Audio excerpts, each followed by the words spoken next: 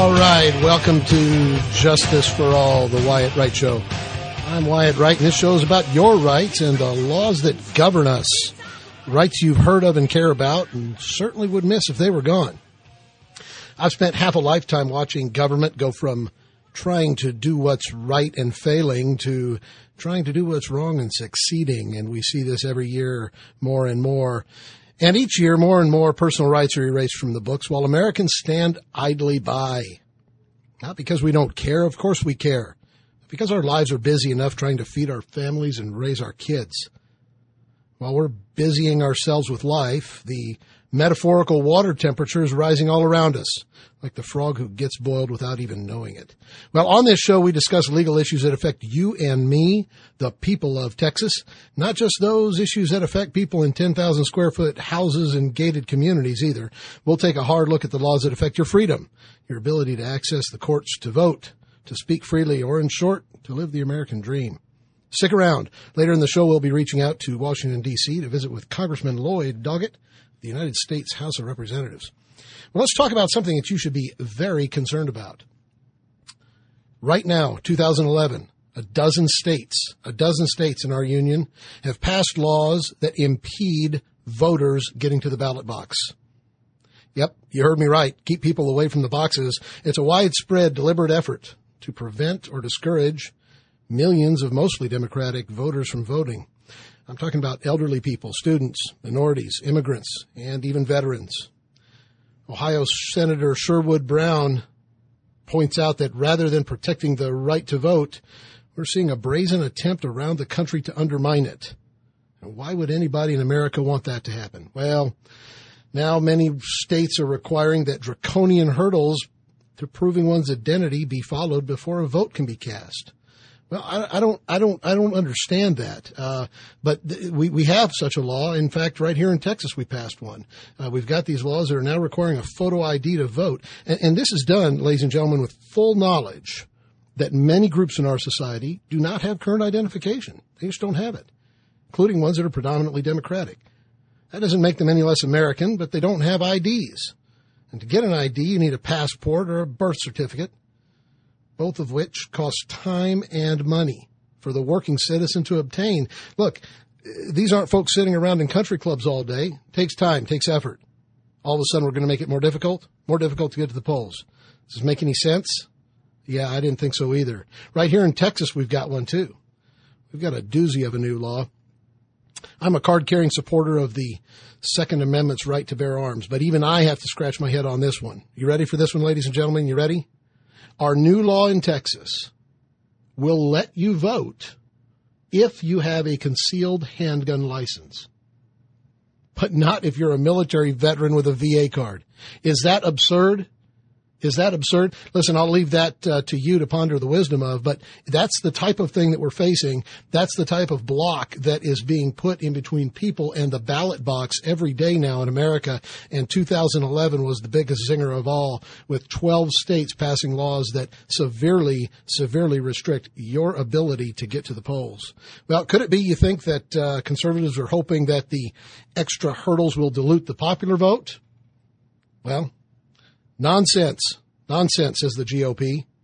These measures are needed to eliminate widespread voter fraud. You heard me right. Widespread voter fraud. Really?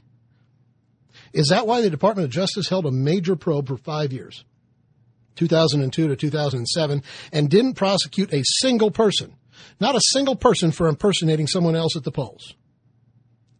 I'm an attorney, and prior to that, I was a police officer, and I'm going to tell you, I've never seen any arrests for voter fraud.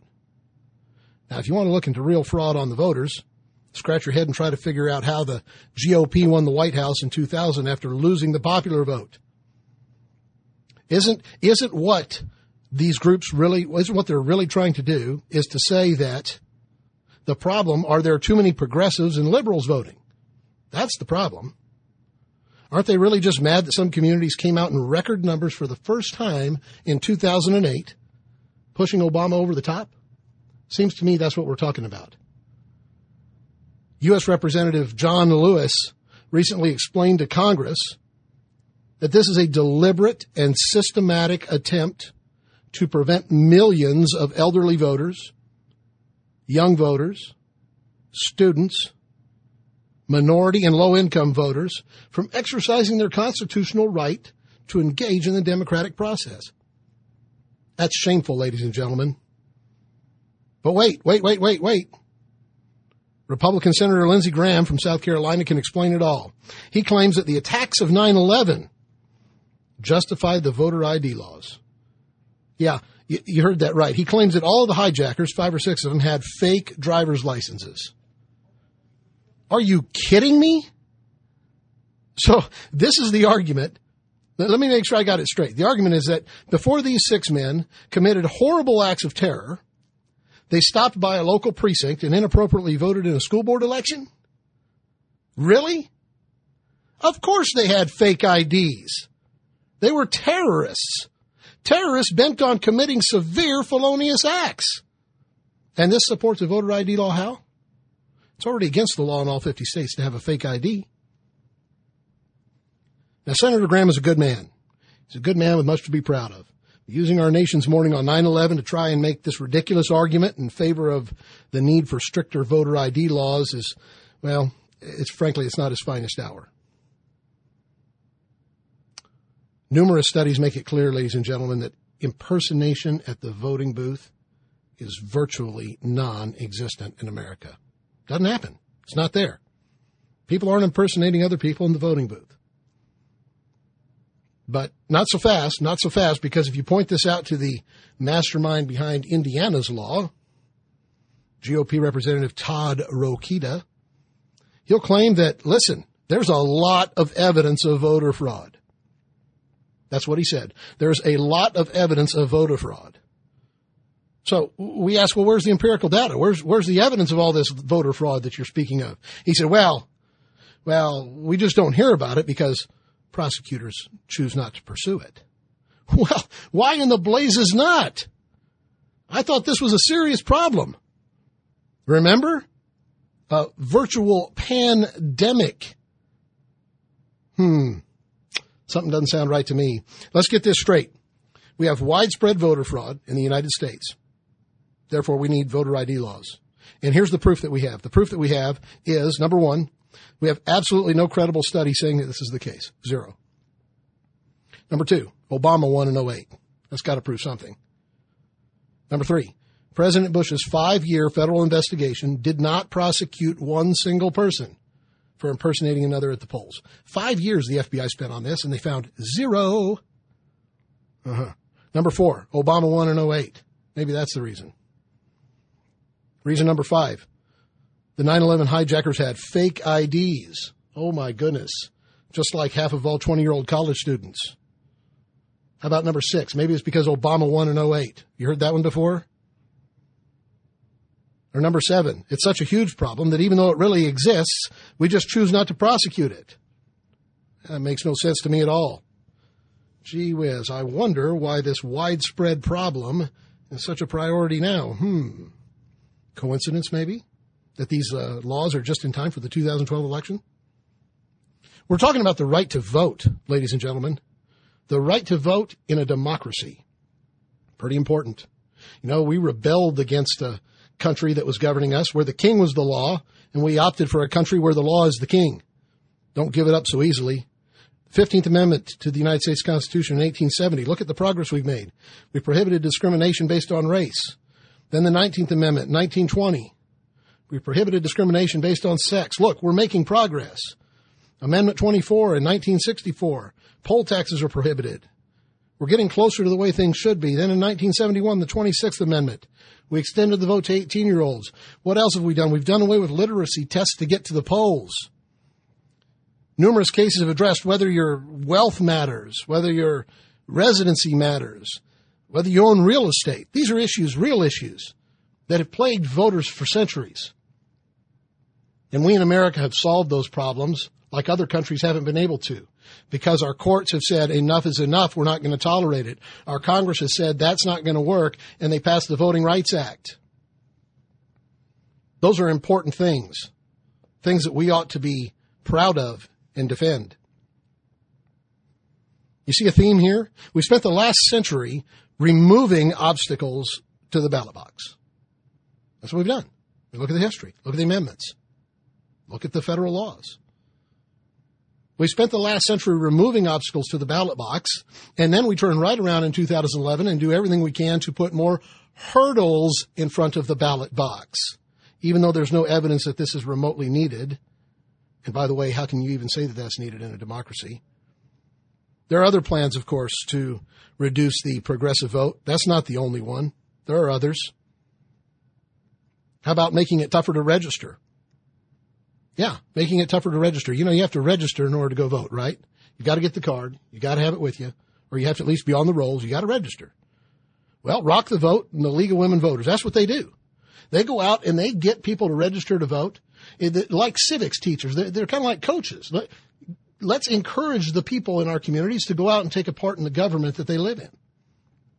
What great work is that? Spreading the word of democracy. Nothing could be more noble. Go vote, they say. And they never get involved in politics. That's not their role. Their role doesn't have anything to do with the political system other than to get people out and voting. Get them registered and get them voting. But in 2008, Rock the Vote helped 2.5 million people register to vote in this country. 2.5 million people that otherwise wouldn't have voted. And since Obama won, that's got to be bad. So it seems, because these laws in the dozen states I'm talking about are GOP controlled. But listen to this. In Florida, for instance, emergency legislation was passed this year. You get the word emergency, right? It usually means that we've got to do something right away. And this must have been an emergency for them. Emergency legislation was passed that says groups like Rock the Vote must turn in registration forms within 48 hours and fill out large stacks of bureaucratic paperwork. Yeah, if they want to go out and register people, this is what they've got to do. And by the way, here's the kicker. Any failure of this means that the volunteer can be charged with a felony. So now we want to catch the nefarious civics volunteer? Really? That's what we're trying to do? Wow. Look out for the little old lady at church who promotes democracy. But don't forget, this is all designed to prevent further instances of widespread voter fraud. Yeah, it is, right? That's what we've heard. Voter fraud is on the rise, i.e. Obama won in 2008.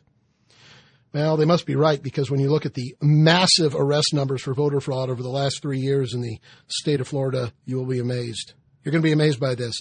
The sheer volume of voter fraud will shock you. Are you ready? 3 arrests have been made in Florida statewide. 3 arrests. And none of those for impersonating somebody else. They were for things like the registration was expired when they went to vote. So even a Republican state senator in Florida broke ranks and squealed on his party, and he said, listen, there are no examples of all this fraud they speak about. And why in the world are we having emergency legislation for it? Here's another one. Slash the early voting dates. This is happening.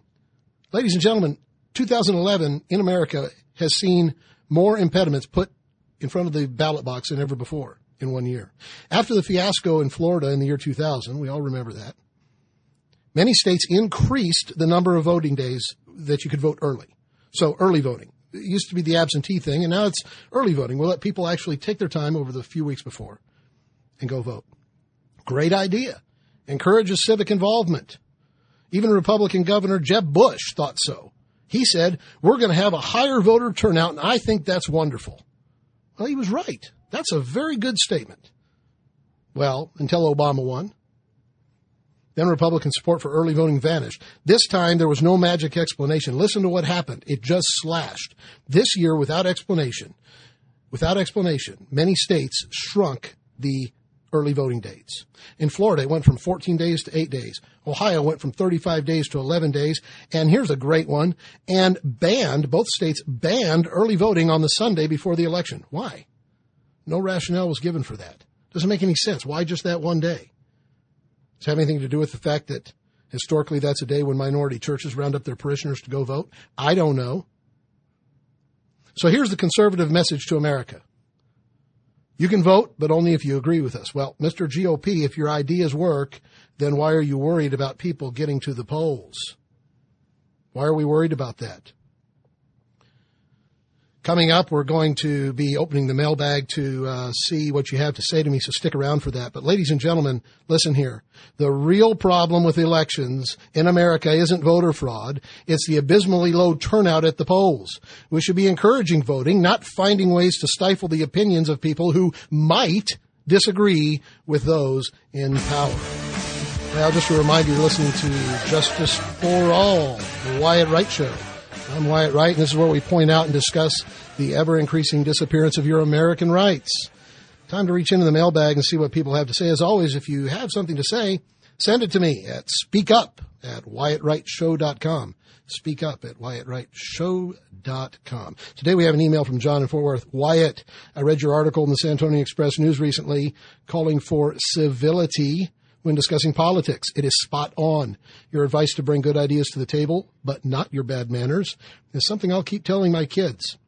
Well, thanks, John. And from Jeff in San Antonio, Wyatt, I admire you for taking a public stand on a topic that is guaranteed to generate responses from the exact same people who cannot handle civic public discourse.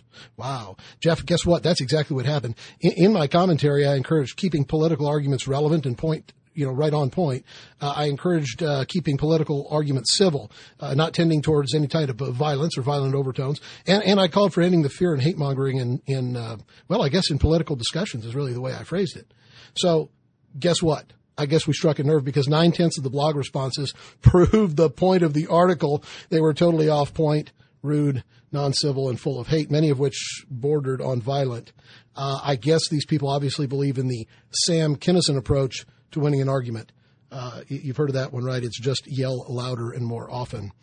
All this for exercising my First Amendment rights, which I'll keep doing. I'll tell you what, ladies and gentlemen, we should all be very wary indeed, and worried when social repercussions for exercising our free speech threaten to stifle it all together.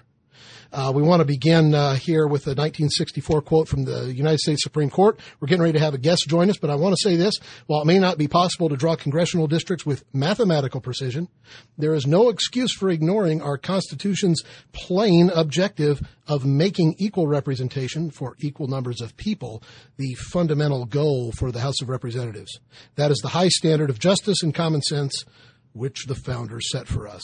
Well, we're getting ready to have a guest join us, and with a fight currently going on over congressional redistricting, Texas Republicans have set their sights on drawing Representative Lloyd Doggett out of office by reconfiguring Texas's 25th congressional district.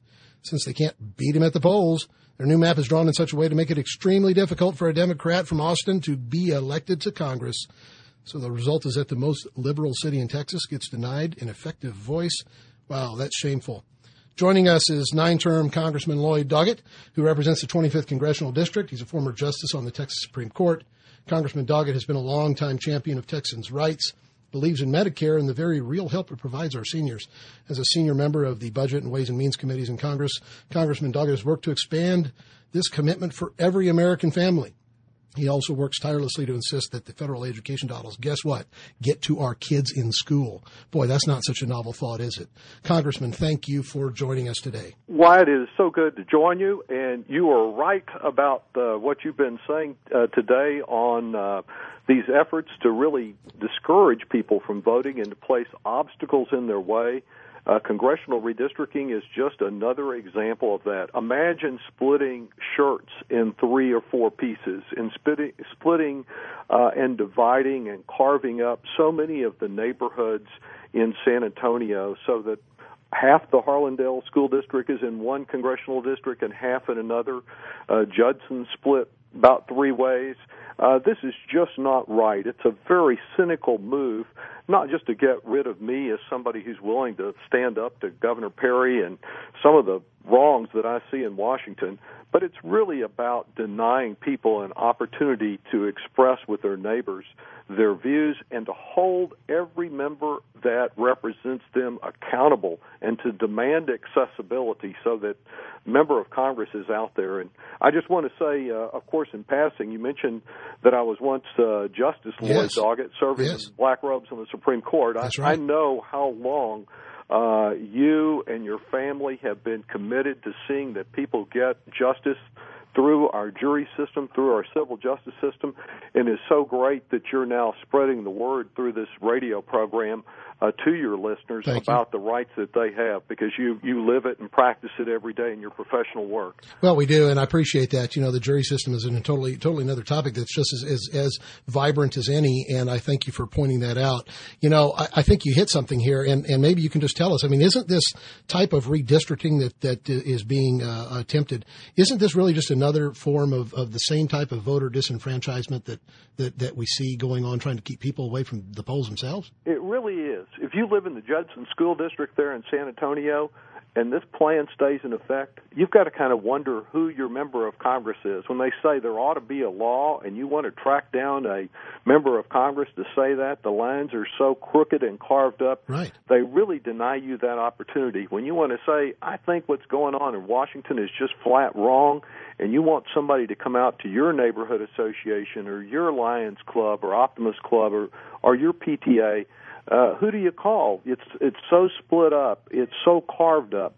I was originally elected to represent 98% of my home county, and the only reason that this map is as it is the desire to gerrymander, perimander people to get people like me out of office. I stood up, as you mentioned, to Governor Perry in demanding that dollars of federal aid coming to Texas schools go to Texas schools and just not be used just to plug a budget gap, but to see that we get some improvement in the quality of our schools, aren't having to shut down programs and fire good teachers. So now this whole idea then of the gerrymander is really not just being done for any other reason, what you're telling us, than to make certain that either folks are elected or defeated, as the case may be, from particular districts based on their party affiliation. Exactly. You know, if they let my neighbors elect me, they keep electing me.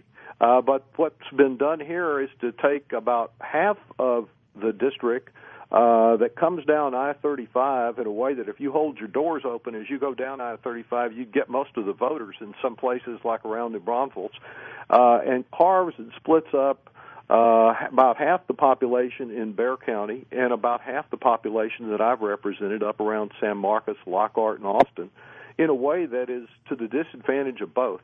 But I'm determined, I must say, Wyatt, to defeat these folks at their own game. If the courts do not change this, right, and I hope that they will make changes, I'm going to continue to be in San Antonio at every opportunity to meet with people, to listen, and to let them know that I want to be their voice in Washington and not just be part of the problem up there, of which there are many problems. I see, just as you do in your work, I see so many people around Washington coming up and saying, Congressman Doggett, this and that. They got a lobbyist with a fleet of limousines up there. You bet. And somebody has to be there to go toe-to-toe and say, you know, there are folks that are living down there in San Antonio. They might be making a living driving a truck. They might be worried about whether or not their next truck payment, they're going to have the dollars to make the payment. And, you know, there are a few people that have had a house foreclosed, and they may be living out of a truck. And somebody ought to be up there speaking for them instead of just listening to all these certified smart people that go around Washington. Boy, isn't that the truth? Think they know everything. Isn't that the truth? They do not understand the experiences of working families and folks that want to work and have not yet been able to secure a job in this economy. Well, we've been watching you up there in Washington do just that. And before I get any further down the road, I'm going to tell you thank you from the bottom of our hearts and certainly my family for all the work that you've done for this great country. But let me ask you this question, Congressman. Are these map drawing violations occurring around the country, or is this just going on here? They are, but I think they're a little worse in Texas. Texas, because of the tremendous growth we've had, especially the growth we've had among our Hispanic population, will get 4 new members of Congress. It should be very easy to draw the lines and maintain communities of interest so that a member of Congress is within a short drive of all the people that he or she represents, much like Henry B. Gonzalez and now Charlie Gonzalez in San Antonio. Instead, these districts are being contorted. The way it comes into Bexar County in the area that I hope to continue serving in, looks like a giant fish hook of sorts. It does. I looked at the map. It is good looking. And it's just bizarre. Some people say this Governor Perry plan is crazy, but I have to say it's not crazy. It's very cunning. It's very much designed to eliminate foes in ways that he could not be successful on at the ballot box against me. And so the idea is keep drawing him in with new people that don't know Congressman Doggett, and hopefully they won't be able to learn enough about each other to get together. Well, that's right. I went through this once before when they connected me all the way to Mexico and managed to prevail. I'm going to do it this time. How many miles did you put on your car then, Congressman? Quite a few. It was a 350-mile district. I was out recently at a wonderful parade in Harlandale celebrating public education, and along the walking there, about a mile and a half of walking with some of the high school drill members and some of my supporters, there was a sign on the road that said McAllen, 224 miles. That's how far from San Antonio I once was sent.